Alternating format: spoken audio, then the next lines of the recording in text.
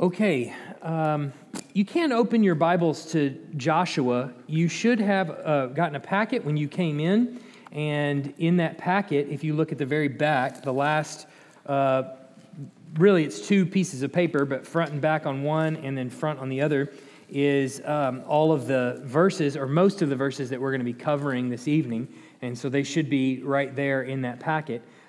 Joshua 1, mostly through chapter 5 is where we're going to be looking tonight. And just as a means of review to kind of give you an idea of where we are in our study. Remember, we have a kind of trying to approach the Old Testament and take a look at it. And really, if you imagine the Bible, or in particular the Old Testament, sort of like a diamond that's got many, many facets. There's archaeological facets, there's historical facets, there's theological facets, there's all kinds of things. We're trying to just every week sort of spin the diamond and look at as many facets as we possibly can. And so we're looking at archaeological data, we're looking at all of those kinds of things. We're looking at the geography of the place if necessary. We're trying to see pretty much all of the details that we can that might help us to better understand the Old Testament.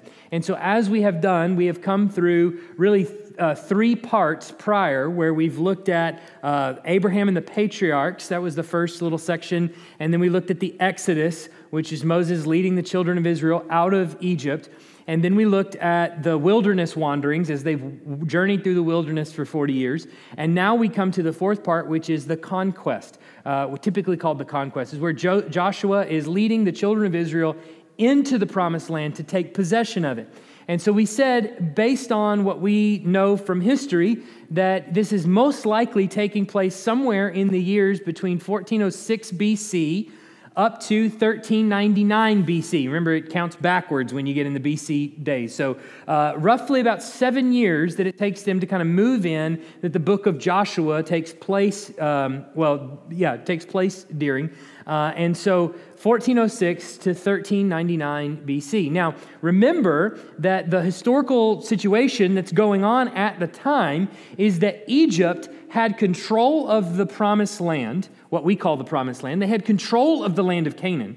But the two pharaohs that were on the throne during this time as the children of Israel moving in and getting settled down, neither one of those pharaohs had any interest in foreign diplomacy. They didn't have any desire to actually reach out beyond the Egyptian borders. And so what that meant is, though they had control of the land of Canaan, they didn't really care to do anything about it. And so there ended up kind of being a vacuum. Not only that, but there were powers at the time that were in the Mesopotamian region that really didn't have much of a desire either to reach out and try to take it from Egypt. And nor did they really want to pick a fight with a beast like Egypt. You remember Pearl Harbor, obviously, was the Japanese emperor at the time was quoted as saying, after they bombed Pearl Harbor, I think this is right, correct me if I'm wrong, but he said, I fear all we've done is woken a sleeping giant, right? Well, that's exactly what the Hittites and the Jebusites and the Perizzites and the termites and all the ites and bites did not want to do with Egypt, was go in to the land of Canaan and take control over it, though it was prime real estate, but for fear that they might wake up a sleeping giant in Egypt. And so what that means is that the land of Canaan just kind of was sort of open. There was nobody really watching it. And all of the people that are in Canaan at the time are really just little tiny kings over just little city-states. So you might have a conglomeration of Hittites and Jebusites and again Perizzites and termites and all those ites and bites that are in a little group of people in like Jericho, let's say, and they have a king over them who pays tribute to Egypt, but doesn't really have anybody else to control them. And so that little king is over that little city-state. So what that means is when the children of Israel walk into the land of promise, there's nobody really watching the front door. And so they just walk in and take control of it. Plus, God's going before them. That's another thing we'll talk about tonight. But what we talked about last week, which I think is really important as we think about them walking into the land of Canaan, is that the conquest presents some kind of an ethical challenges as you think about the children of Israel and what they're commanded to do. They're supposed to walk into the land, and they are supposed to well, pretty much lay waste to particular groups of people. We're going to see that in Jericho. We're going to see that in Ai, where they're going to walk in, they're going to kill everybody, and they're told specifically, burn everyone to the ground. Don't leave a survivor, not one. So, what do we do with that? How do we understand God commanding his people to go in and condemn them? Well, we talked about how first thing we have to note is that God is the creator, and as such, he has the right to judge humanity however he pleases. And we see that even with Jesus himself, who goes to the cross as a completely innocent man and dies a traitor's death. And there on the cross, the full wrath of God is poured out on the shoulders of Christ. So we know that not only does God command this of the children of Israel to walk in and do this, he judges his own son this way for our benefit. So he has, as a creator, he has the right to do whatever he wants. That's one thing we have to understand. We also have to understand that the conquest is a picture of final judgment. That God had waited for 400 years to judge the Amorites. He said that sin of the Amorites is not full yet. I say that it's 400 years. It's 400 years from when he told Abraham. But who knows how long it had been before that they had been engaged in all kinds of sin, that he's waiting for repentance or waiting to judge them. Maybe I should say. And so the Jewish people are coming in at a time when God decrees it is time to judge these people for their sins. We're talking about a group of people that are sacrificing their own children in the midst of worship services that are orgies. And this kind of behavior that God decrees should be judged and cannot go on any longer. And so the children of Israel are to walk in, and they are to lay waste to a couple of cities in particular. Another thing we need to remember is that this isn't everybody that he tells them to do this with. In fact, there are some he tells them to spare and to save, and so there are some that he does spare. Many, actually, he does spare. Many of them are just driven out of the land, run off in a sense. That don't engage in battle. They run away. But Jericho and Ai in particular are killed and laid waste. I want to open up because last time we kind of stopped and there wasn't a whole lot of time for questions. And I got some questions through email and things like that I needed to answer. So I figured there might be some more. Were there any more questions about last Wednesday if you were here, or any questions about that before we go into tonight? Yeah, go ahead. Mentioned it last week, but I don't know the answer. What was the reasoning behind Jericho being completely wiped out, but other ones not? We're not told entirely, so we don't know for sure why these two cities in particular. But there are some things we are told that we can kind of piece together and surmise this is what's going on there. The cities that had largely Canaanite populations in them. The women were not. The women were not submissive to their husbands, so they didn't follow after their husband's religion. So the men would be killed militarily because they're the opposing military. That's pretty common. The women, in some cases, and you even see this in some of the cities that they go in and drive out. The women, in some cases, are spared and taken as wives to some degree. But most of the ones that are taken are taken because they're not Canaanite. Their heritage isn't Canaanite. And so they would follow the religion of whatever their husband and the household of their husband. So it seems as though we have enough verses across this genre of Scripture that seems to be that's the case. And that some of them were burned to the ground because the last thing God wanted was for one of them to pollute this stream, as it were, by persuading husband. If you remember Jezebel, Queen Jezebel and Ahab, Jezebel was a Canaanite woman. She was a priestess of Baal. And so she persuaded Ahab, her husband, and the rest of Israel then followed suit to worship Baal and raise up sanctuaries and things like this, that Elijah is in the midst of, killing the prophets, basically, is what he's in the midst of doing in 1 Kings. So, yeah. Any other questions like that? Okay. Well, if you do think of them, you can email me. I'll answer them even on Wednesday night if necessary. But I realize that the conquest is a particularly challenging one, and it's somewhat difficult to think through sometimes. I want to give you a look at the land as Joshua and the children of Israel are about to walk through. So I've got a little laser pointer here. If it reflects too bad, watch your eyes, okay? It's a bright one. All right. The children of Israel are over here in a city called Shittim, and up and down, north and south right here is the Jordan River, and this is the top of the Dead Sea right here, okay? So you got your bearings, all right? But you've got Shittim, where they are encamped on the other side of the river.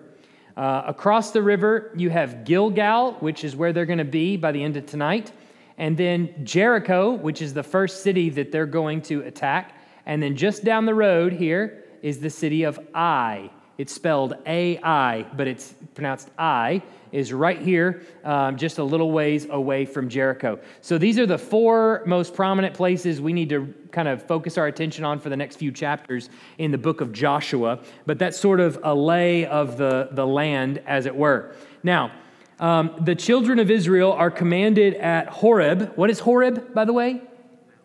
What is it? Mount Horeb or Mount Sinai. It's the same mount.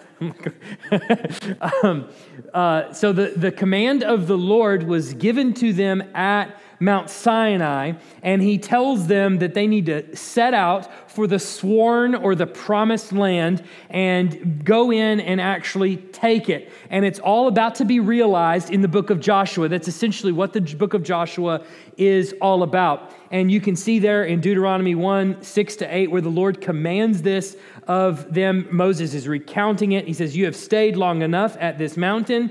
Turn and take your journey and go to the hill country of the Amorites and to all the neighbors in the Arabah, in the hill country, in the lowland, in the Negev, and by the sea coast, the land of the Canaanites, and Lebanon, as far as the great river Euphrates.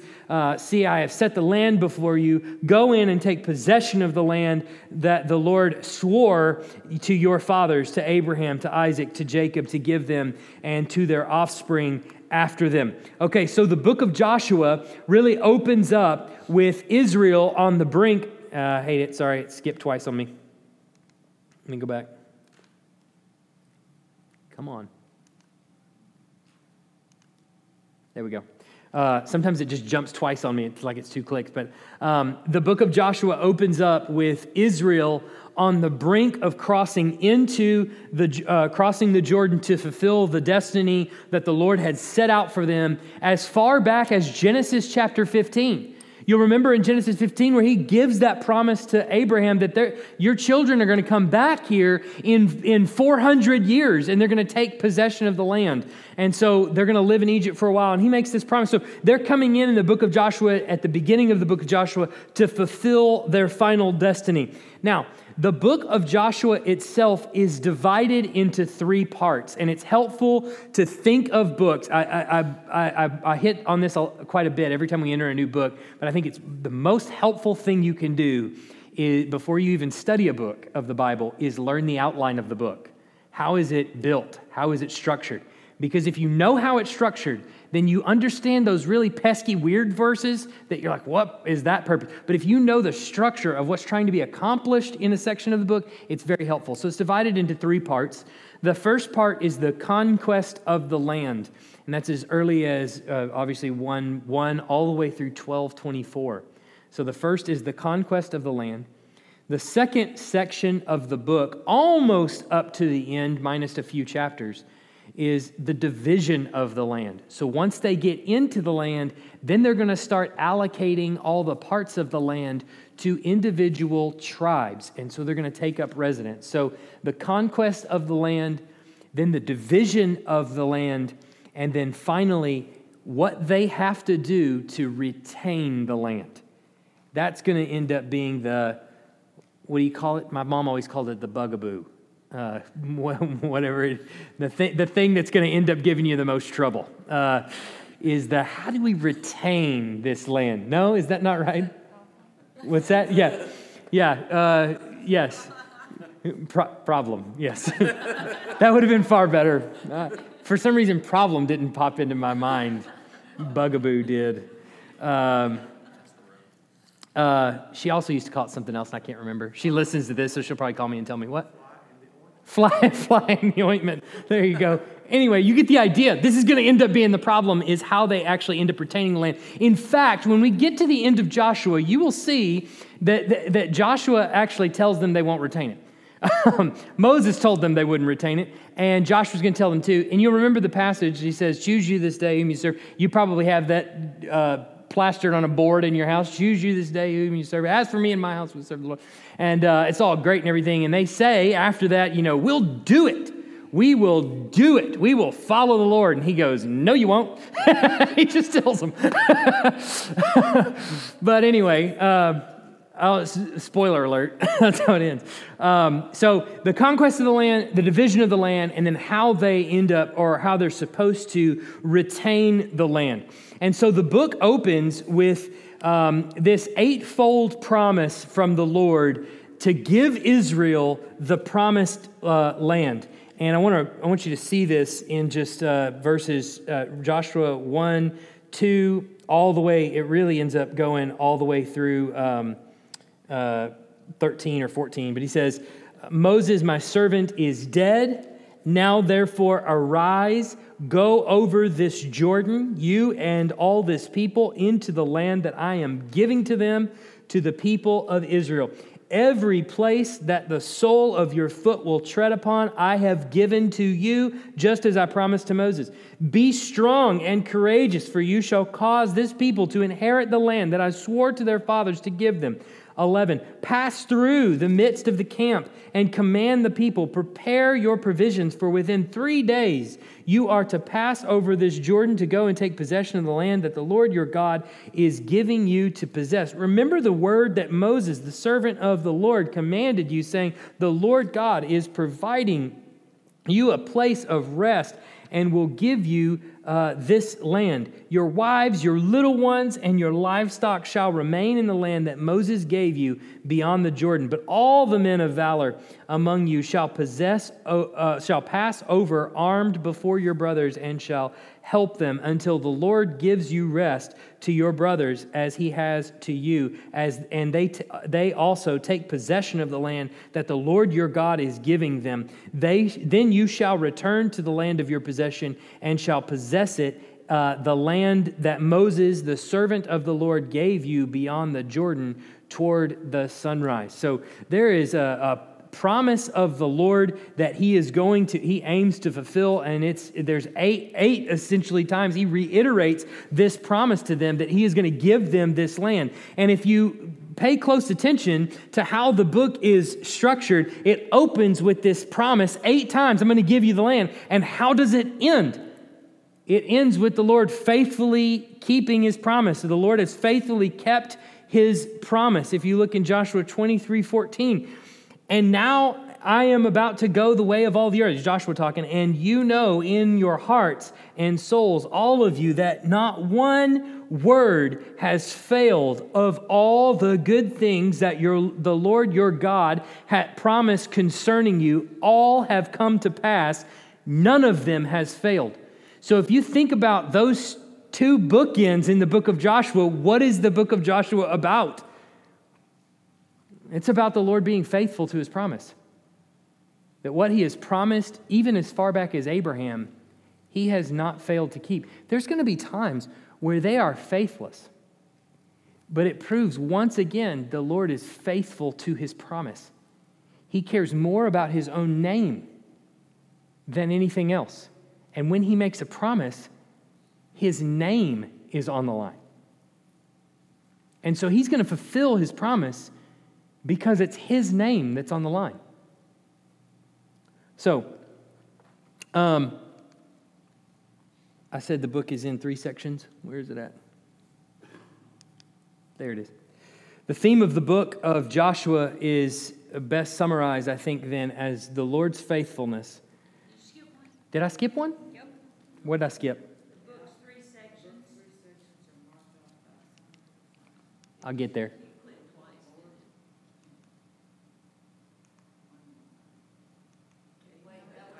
That was it?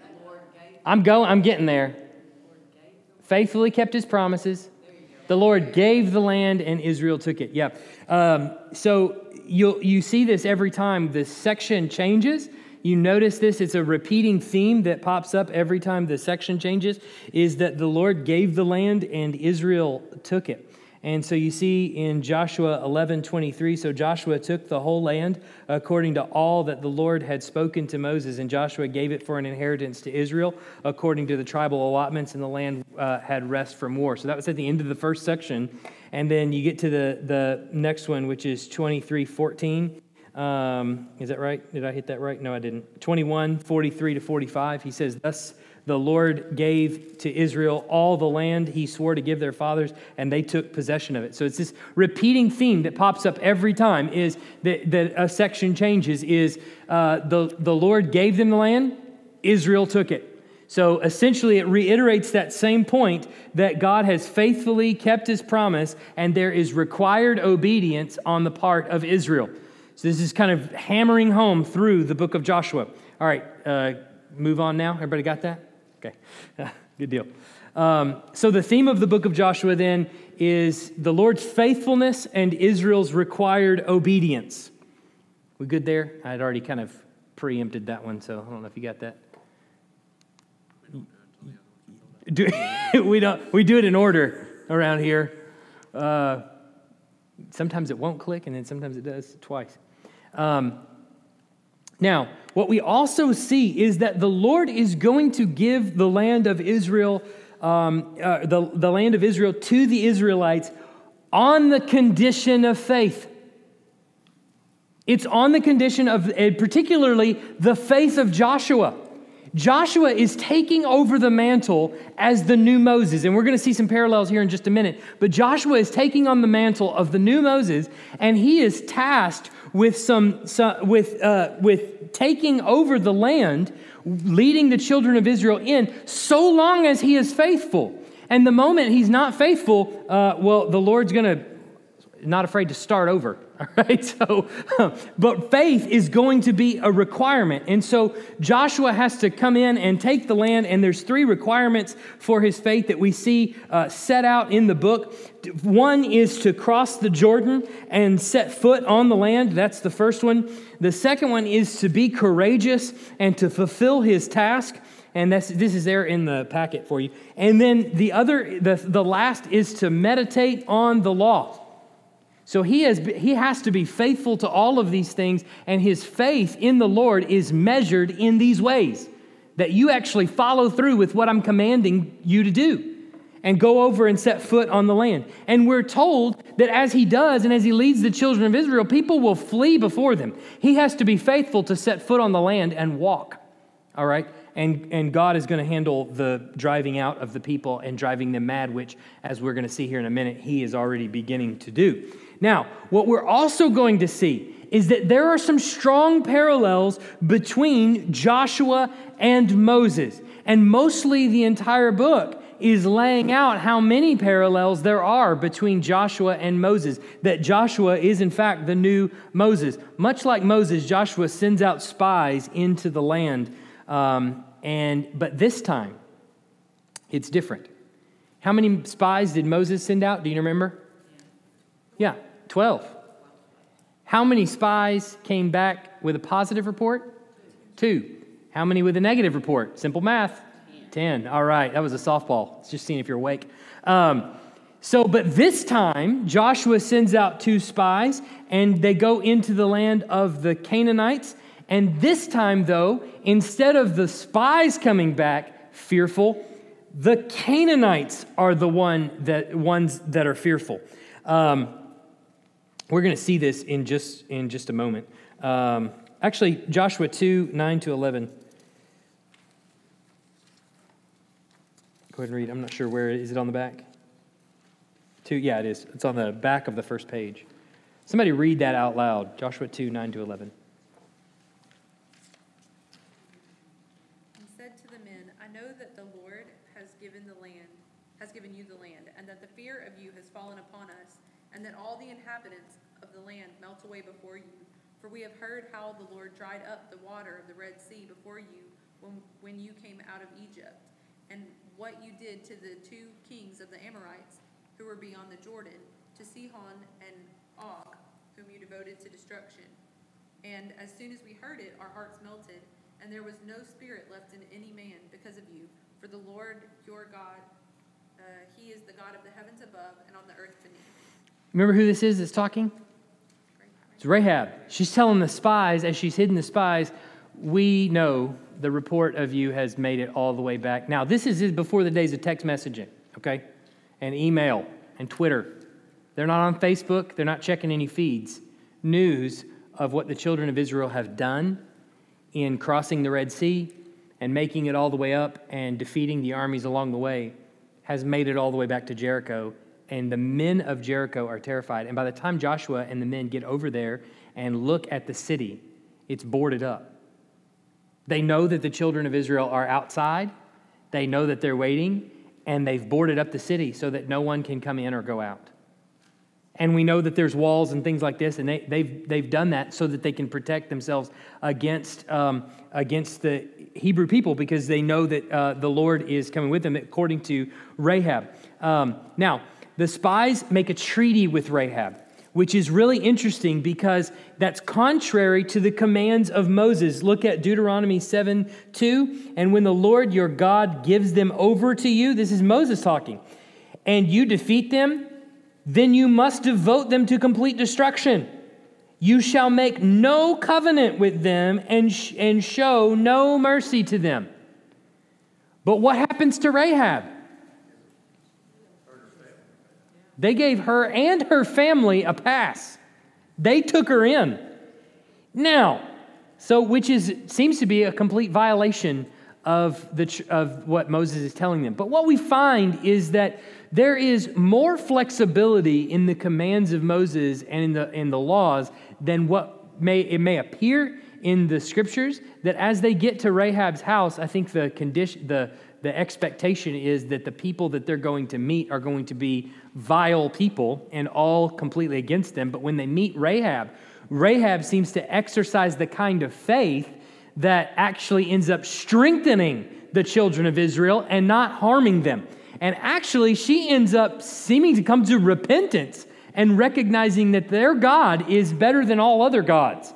And so they see this not necessarily as a Canaanite who may be wishy-washy at best and a pagan at worst, but they see this as a repentant proselyte, someone who is really a Jew at this point.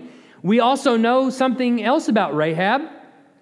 What's interesting about Rahab? She comes back to us in the New Testament. How does she come back to us? The genealogy. She's in the genealogy of Christ in Matthew 1:5.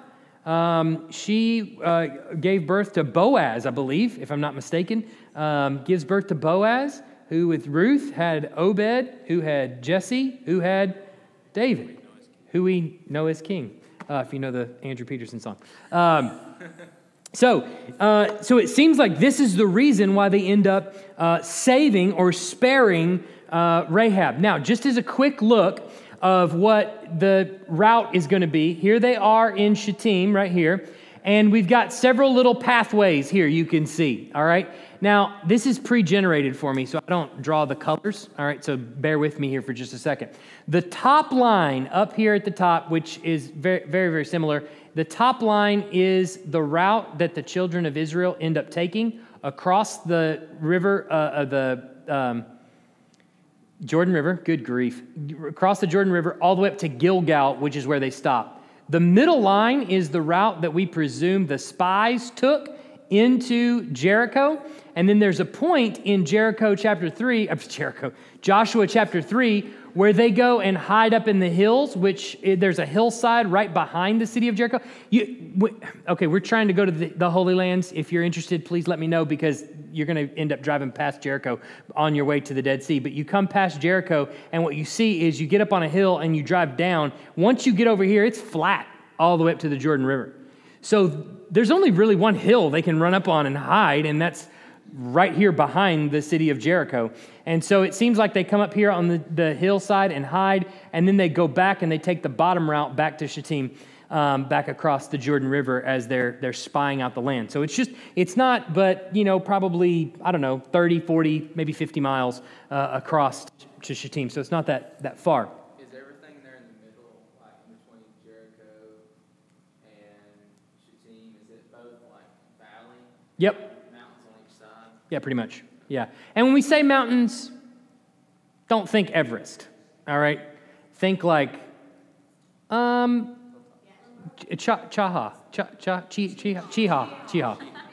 I'm getting there. I had to think. Do what? What did you say? Like a big cliff. Yeah, it's a big cliff.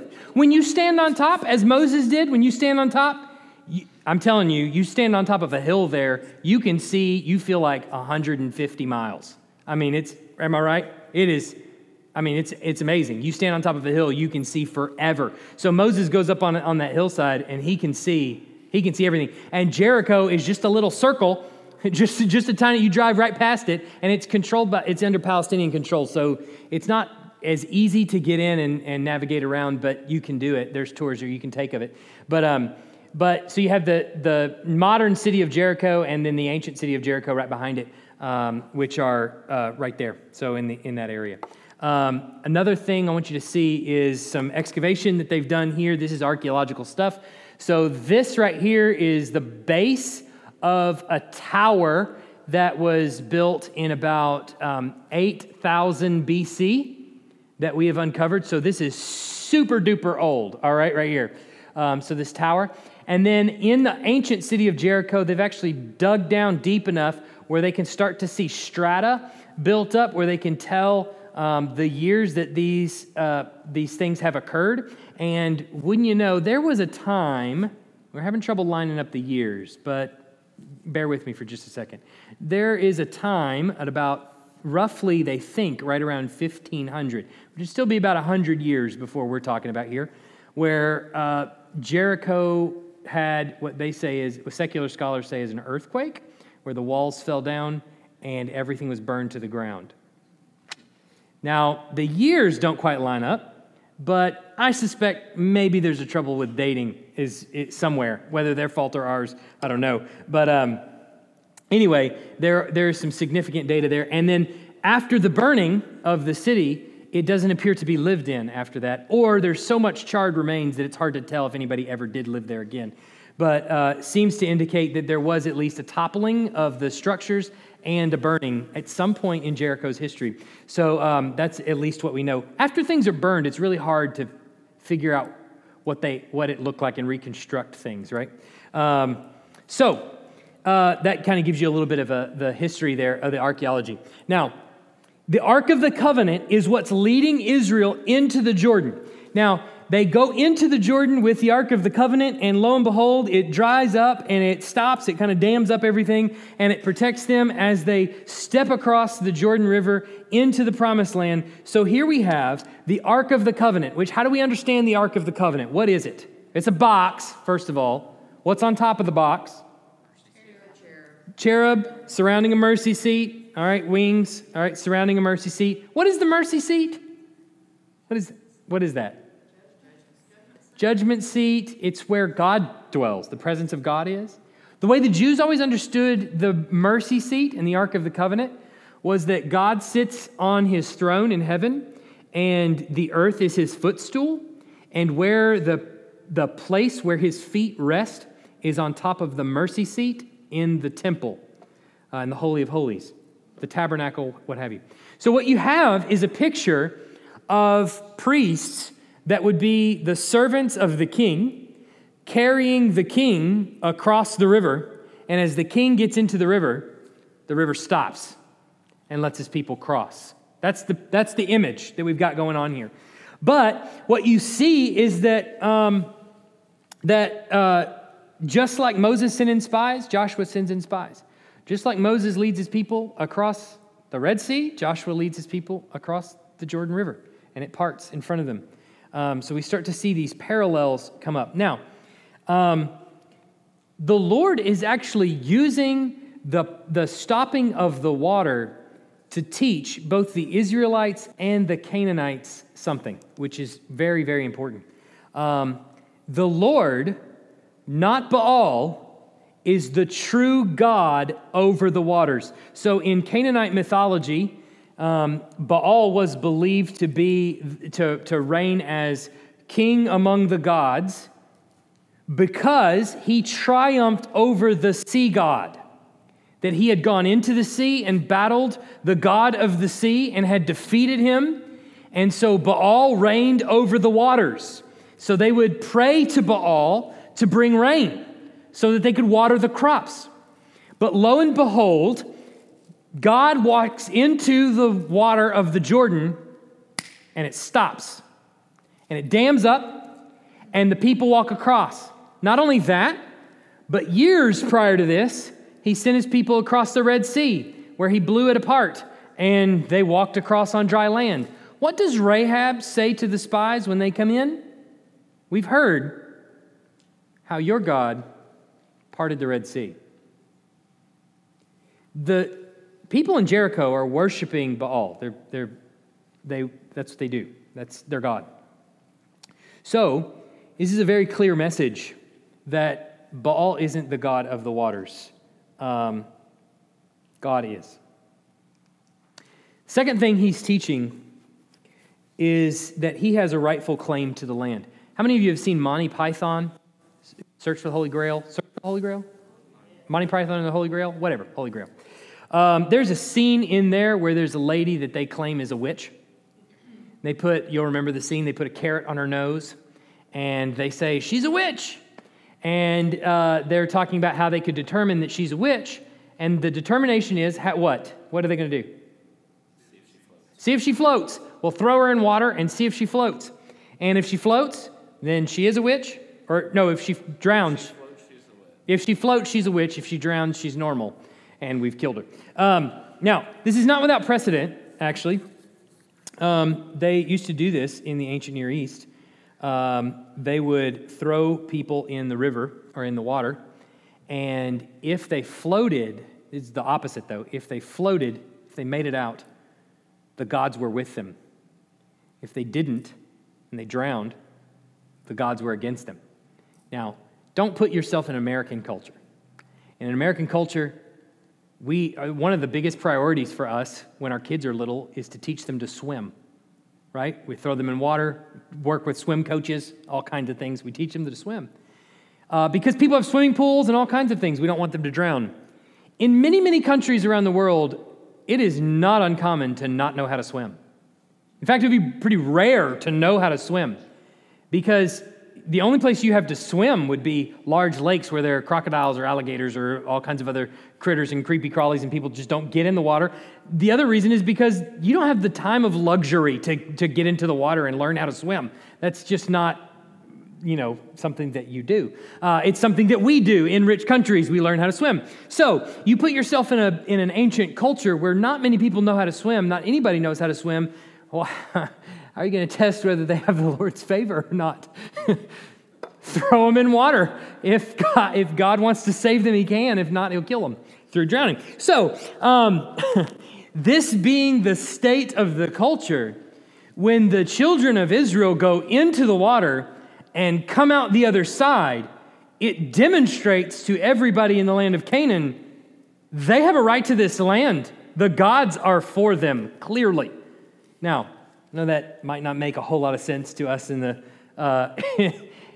our day and age, but believe it or not, this is the case.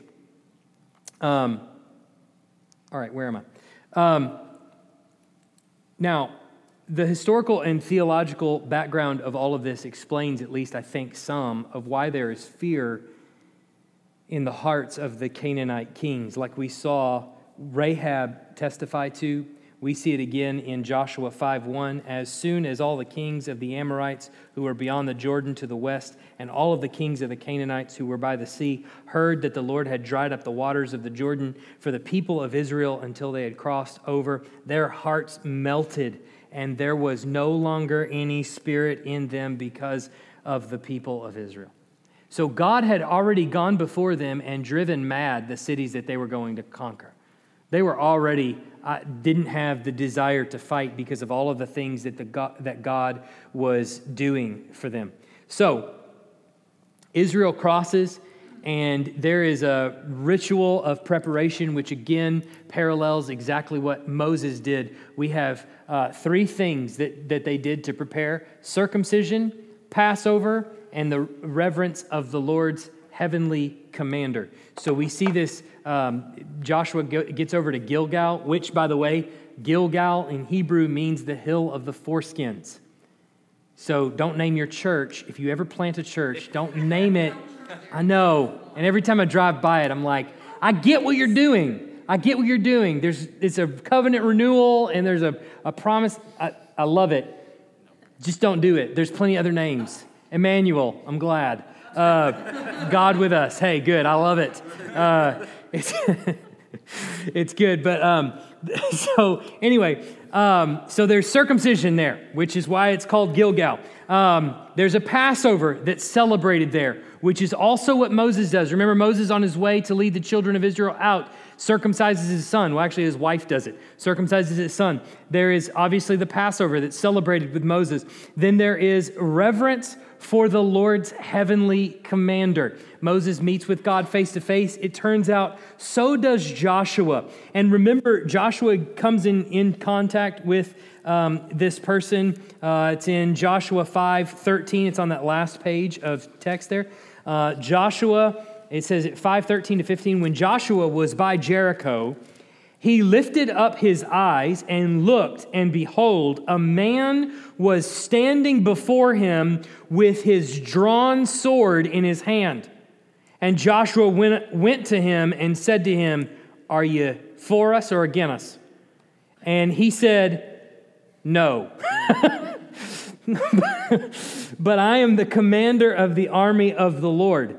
Now I have come." And Joshua fell on his face to the earth and worshiped him and said to him, "What does my Lord say to his servant?" Now listen to this. The commander of the Lord's army said to Joshua, this is just an angel, right? Well, he says, "Take off your sandals from your feet, for the place that you're standing is holy." And Joshua did so. You remember this? Does this sound familiar? This happened exactly to Moses, didn't it? When he walked up to the burning bush. So both Joshua and Moses end up taking off their sandals out of reverence for the Lord. It appears that there are some distinct parallels between Moses and Joshua. First blank Moses, next blank Joshua. Okay. Both leaders struck fear in the hearts of their enemies. We have already seen that. Both initiated circumcision before fully entering the task. Both Joshua and Moses celebrated the Passover as part of the march to the Holy Land. Both Joshua and Moses took their sandals off before I am, or before God. Now, one thing that I think this demonstrates with relative certainty, there are differences between angels that we see appear in Scripture and a particular figure in the Old Testament, often referred to as the angel of the Lord, sometimes referred to as here as the commander of the army of the Lord, seems to be very clearly the pre-incarnate Christ. There's a reason we know this, or we can say this with relative certainty. On your packet there, look at the last 2 verses. This is Revelation 19:10 and Revelation 22:8 and 9. This is where John encounters an angel. Listen, before you do that. If you or I were to come in contact with an angel, I don't know what we would do for sure, but my assumption is if we saw this angel in all of its glory, we might be tempted to bow down and worship it because of just the magnitude of this sight. We know that because John does it right here in Revelation. He's not only tempted to do it, he does it. But listen how the angel responds. Revelation 19:10. "Then I fell down at his feet to worship him, but he said to me, 'You must not do that. I'm a fellow servant with you and your brothers who hold to the testimony of Jesus. Worship God. Revelation 22, 8 and 9. I, John, am the one who heard and saw these things. And when I heard and saw them, I fell down to worship at the feet of the angel who showed them to me. But he said to me, you must not do that. I am a fellow servant with you and your brothers, the prophets, and with those who keep the words of this book. Worship God. We go back to Joshua 5:15, and the commander of the armies of the Lord's army said to Joshua, take off the sandals of your feet, for the place that you're standing is holy. And Joshua did so. So the fact that he didn't tell him to stand up and not Yeah. this probably. Yeah. This is somebody entirely different. She said the fact that he didn't tell him to stand up means that he's different. He is different. It's very clear he's different. The patristics, the early church fathers, saw all of these references as the pre-incarnate Christ. That tells you something there, because I'm talking about people that were discipled by John himself saw this as the pre-incarnate Christ. People that came after them saw this as the pre-incarnate Christ. Who is the Son of God? It appears as though the Son of God is the one who has always been the mediator between God and man. Always the one who met face to face with mankind. Always the one that mankind interfaced with. Moses interfaced with. Joshua interfaced with. Gideon interfaced with on a number of occasions. We'll see this happen time and time in Judges, in the book of Judges. That the pre-incarnate Christ was active before Matthew 1. He's long been the mediator between God and man, always interacting and doing the work of the Father. But one thing that we do see come to the surface in the book of Joshua, I think, so far even, is that faith is, in the book of Joshua, faith is mandated from the people in order to maintain the gifts that God has given to them. But what we see in the New Testament that's different is that the actions of complete faithfulness were carried out by Christ. And what was given to Christ's people is a heart that can respond in faith. So what we've been given by virtue of Christ's work is a heart that is bent on obedience to the covenant.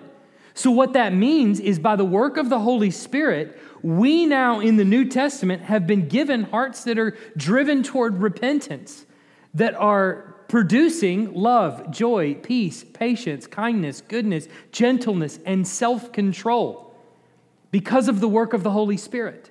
What's required in the law, we're going to see man cannot do. All of the obligations of the covenant, man cannot fulfill. And yet we see God continues to be faithful in spite of man's faithlessness. And the outcome of all of the disobedience of Israel is ultimately going to be for God to send one covenant keeper to earth to do the job that man could not do. And that is Christ. Questions, comments? So do the contrast again. In the New Testament, we have hearts that are driven or Yeah, propelled. driven by the Holy Spirit. Propelled is a good word. Driven by the Holy Spirit to be covenant keepers, to be bent towards repentance, to be bent towards love, producing love, joy, peace, patience, kindness, goodness, gentleness, self-control.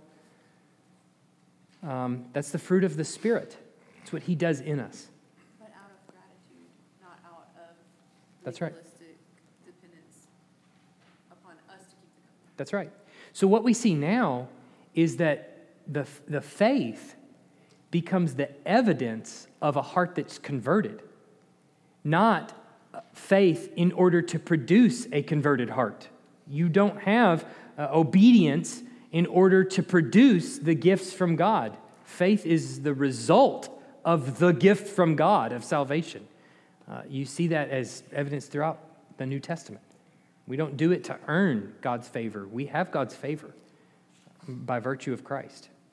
And even in his name, he's the new and better Joshua. Yeah, even in his name, he's the new and better Joshua. And what he means by that, Hebrew, the word for Joshua is Yehoshua. In Hebrew, the word for Jesus is Yehoshua. We get the word Jesus from a Greek/Latin translation. So, but his name is Yehoshua, Joshua. Good. Anything else? Questions?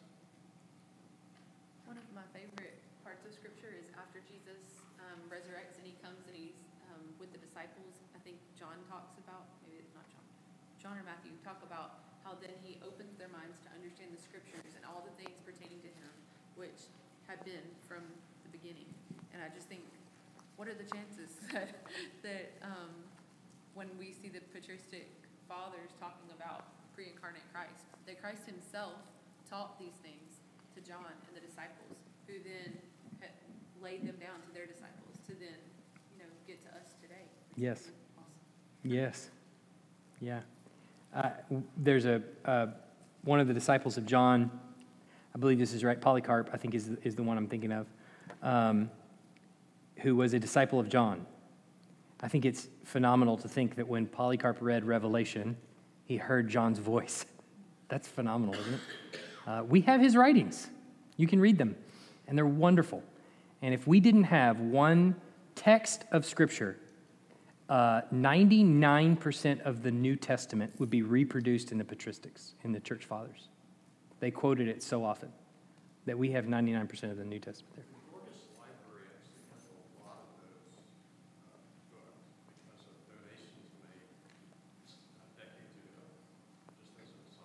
Awesome. Yeah, I've got them too. You can borrow it. All right, let's pray.